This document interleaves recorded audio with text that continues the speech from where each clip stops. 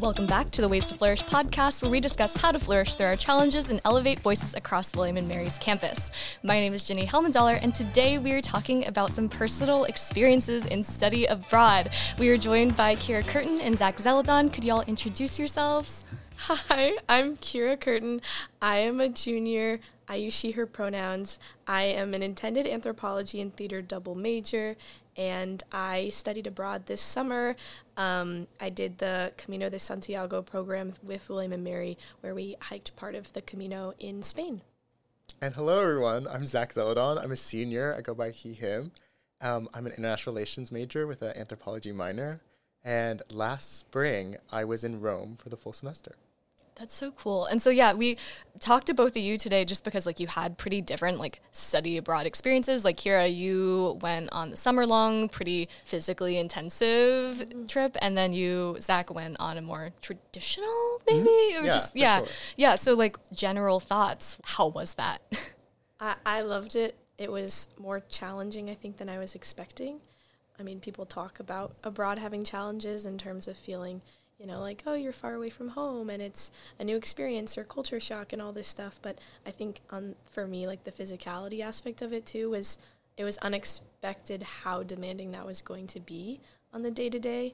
But there were a lot of things about it most things about it that were awesome. Overall, for me, I would say it was a good break from William & Mary. I definitely got a break from all the academic, all that rigor and having all my extracurriculars. And I didn't experience the same, friend group, the core friend group that I'm usually with. So adjusting to that over the course of my 3 months abroad was a bit different. Yeah. So I guess just, to start off, of course, everyone says, study abroad is a once-in-a-lifetime opportunity. It's incredible, da-da-da. And, that's very true. But definitely there are hard challenges. So if we just want to talk about that, Zach, did you feel like you experienced homesickness, or is it just, a general, just newness of not being with your friends? More of the latter. So I'm one not to get homesick. I think I adapt pretty well to change. But I'd like to preface saying that I did a program with a third party. So it was all American students. And it was a pretty small cohort. And so it wasn't like I was part of a university where I could meet people from Italy itself or other people, international students. So with that, I was kind of limited with the people that I saw on the daily. And so I had a hard time connecting with everyone because it felt like people were just friends with their roommates. And so over time, I just spent a lot of my time alone, which was fine. I really enjoy my own company.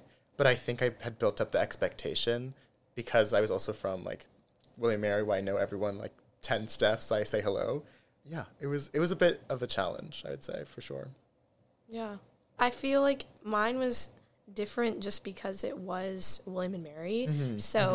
I was also only with American students, but also specifically William & Mary students. And we were a pretty small cohort as well. I think there were about 20 of us, maybe 22 with our professors. But we traveled together as William & Mary students and William & Mary faculty. And so that actually sometimes made it difficult to break out and meet other people while we were there, on this 200-mile pilgrimage.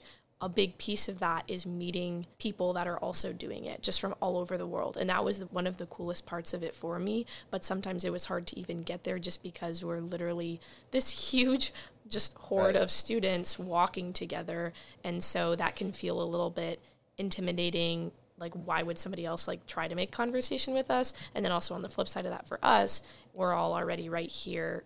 Why am I going to go now, hold back to walk with this person that I don't know, who's just walking by themselves, So based on what you were talking about with meeting people and stuff like that, I think similar. I don't tend to get super homesick, but I do really appreciate building very genuine connection wherever I go, including a place like home. So sometimes that transition takes me a second. But I feel like I was kind of making home along the way, which sounds kind of cliche, but you're staying in all of these beautiful places and these tiny tucked away cities and hostels with people from all over the world. And that's something that is just so enriching. So really, I think some of the biggest challenges were the physicality of it. So basically our day to day. So we'd wake up at probably in between 5:30 and 6:30 a.m. And then, you put on all of your stuff for the day. You probably are sleeping in the clothes you're going to wear for that day. Yeah, it's like your 2 outfits, right? Yeah, yeah. And like, you know, maybe you have your headlamp on or something so as to not disturb the other people that are staying in the hostel with you. And then we start walk for a couple of hours, and then stop for breakfast, and then keep walking for a couple of hours. Maybe you stop somewhere in the afternoon if you want to. Sometimes we stop as a group. Sometimes you stopped in like smaller groups, and then you would get to the like next albergue of the night or like hostel at. It depended on the day. Some days we were walking 12 miles. Some days 15. Some 18. Some 20. So it really just depended on the day as to what time you would get there. But I would say average maybe in between like 4 and 6 p.m. And then you're tired and your feet hurt. And then you maybe, if you're in like a little city, maybe you explore it a little bit if you have it in you. And then you just rest and do it again. Even though you're going through so many beautiful places, it was just, you try not to lose sight of like how amazing that is and what a privilege it is. But, you know, like I did not realize I could have blisters on my feet that were that big, even with like super worn down hiking boots that I've worn for years. Or I didn't realize that as or I guess at the time, 19-year-old, I could feel my knees hurt on like a descent of a mountain. These are pains I haven't experienced in my body before, even as like a physically active person. So yeah, that was a challenge. Oh yeah. Well, because I guess just a big overall question, like would you say you felt mentally good most of the time during your experiences? For me, as soon as I touched down, I was so excited. And I think that adrenaline was kind of almost like freshman year when you're just so willing to talk to anyone, like putting on your most bubbly personality. And that was so much fun. Like I think in that time period, the first, let's say, month, I was mentally well for sure. I was pretty happy. And of course, like I'm landed in Rome, I get to travel, I'm free. Like I really can do whatever I choose. But I think as time progressed, where I did realize that I was missing my like stable friend group, I did have that dip where, I don't know, I just felt really lonely. And I think that really impacted my mental health. So there was that period of like lowness for sure. And yet still trying to pull myself out to be grateful for what I had, because like this opportunity is something that a lot of people like don't really get to do. So it was that like mental struggle of like, I'm sad and I have this expectation built that study abroad is supposed to be like the most fun time of your life. And it felt like I was the only one in this program who was going through it. So I was like, why am I the only one who doesn't seem to be having fun? At least like 24/7. After that period, towards the end, it really was like, okay, it's coming to a close. I might as well just really make the most of it. So from there, I think I got a lot happier generally, for sure. I actually totally understand that. I had a similar feeling at certain times where I was like with people from the school, and also the way that our program worked is we did our course components for the most part like before we left.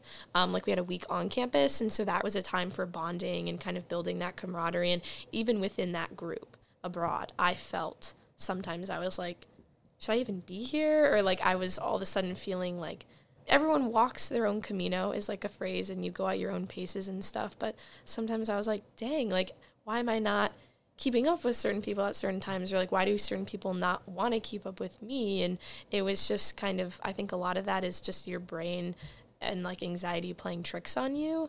But even in those moments though, it definitely helped with a lot of like growth or reflection on things like that. Or then I do a couple miles, you know, by myself, and I get to think about like, why is this something that's even bothering me? Yeah, and that like ties in. I mean, this season we're talking to Kelly Crace about imposter syndrome. And Yes. yeah, like what you mentioned about just, you know, feeling like everyone around you is having a better time or that they know what they're doing. That happens all the time. And I can only imagine that on study abroad, it's just kind of compounded, especially if you don't maybe know the people quite as well, because you don't know what struggles they're facing. But that being said, I know we've talked a lot about just like how it was hard and how it was challenging sometimes. How do you think those challenges affected you in the long run? Like, do you feel like you've changed as a person because of your study abroad program? I think I'm definitely more prepared. It's funny because, just as a side note, I also got a job working in Guatemala the summer after I studied abroad. And so I immediately was thrown into a whole nother country, culture, no longer with a group, an even smaller cohort of just one other person. And I will say, like, my study abroad definitely prepared me to, live like independently, which I will say I already was quite an independent person, but this was to a whole nother level because I think it just like made me mentally stronger of like, what do I need that will make me happy? Like, what are some basic essentials and like habits that I know will keep me stable? And I definitely was able to like implement those when I went to Guatemala. For me, I think it's kind of increased maybe some awareness of sorts about like my own personal boundaries and limits, but also capabilities. Before being there, you know, people are always like driving places and, you know, it's like, oh, that's like such a long walk or whatever. It seems like kind of silly, but now like nothing is far to me.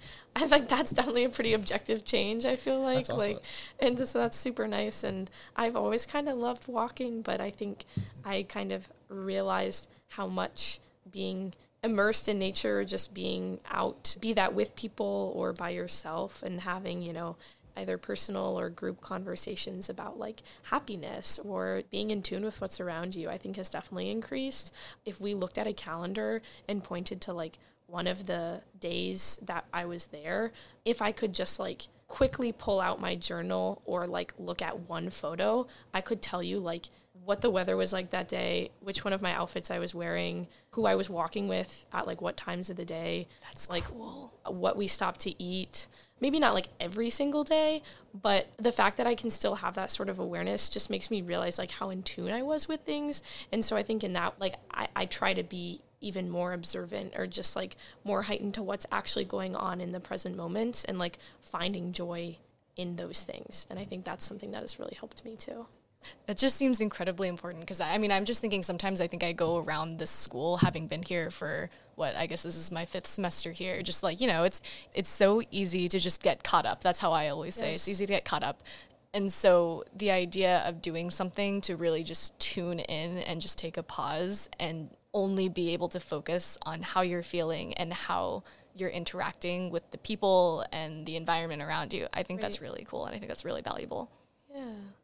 I definitely had that experience as well. And maybe this is more like telling of Italian culture, but it's a lot slower. And so I was able to just take the time to enjoy the walk that I was going from school to home and like enjoy the meal that was in front of me or take time with my friends to like sit at a coffee bar and just talk for a couple minutes. Like not really have to worry what's coming next or what's going, like what happened in the past and the beginning of the day, let's say.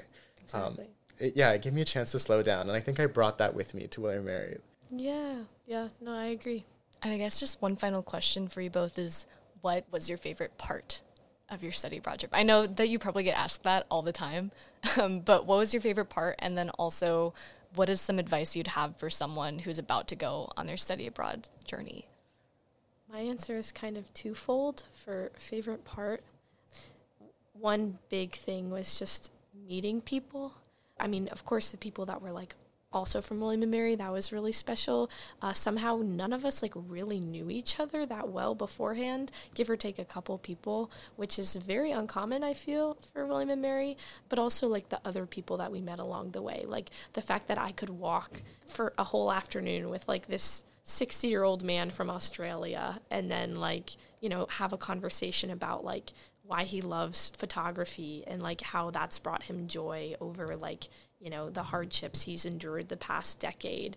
Or just like this person that we stopped at the same breakfast place as them and then we just have like a conversation that isn't that deep but is like hilarious. And I'm like, you are so funny. And I'm like practicing my Spanish right now and that is so cool. That was just insane. And to think that like probably most of those people I'll never see again is kind of sad, but also just really cool that it can still have such a profound impact forever. And I think the other piece of it is just everything that we saw.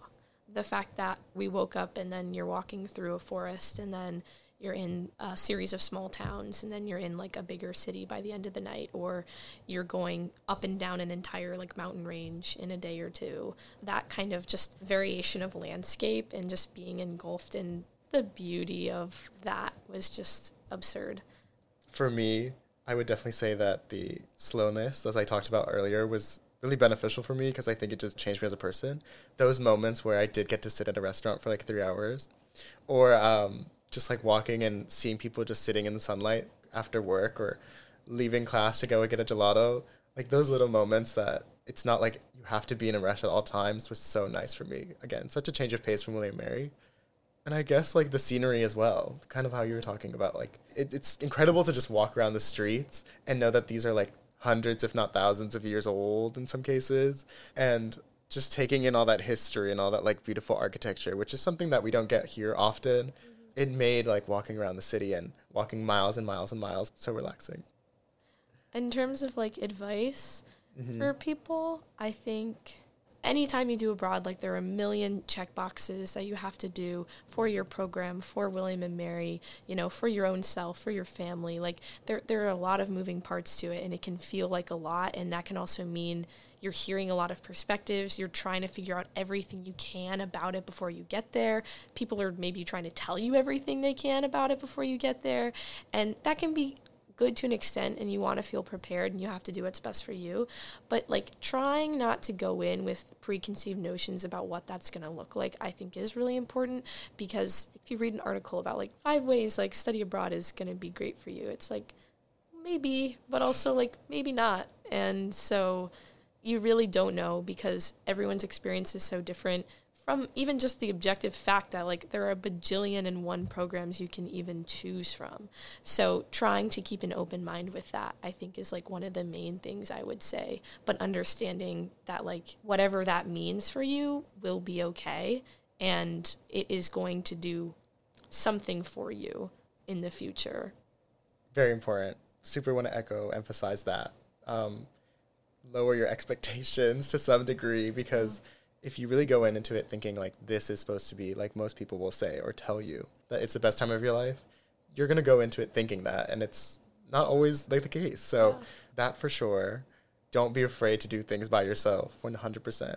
I was an independent person already, and so anytime I was alone, I was not afraid to just get up and go see what I wanted to do, because if I had waited to find someone to do it with, I might have not been able to do it.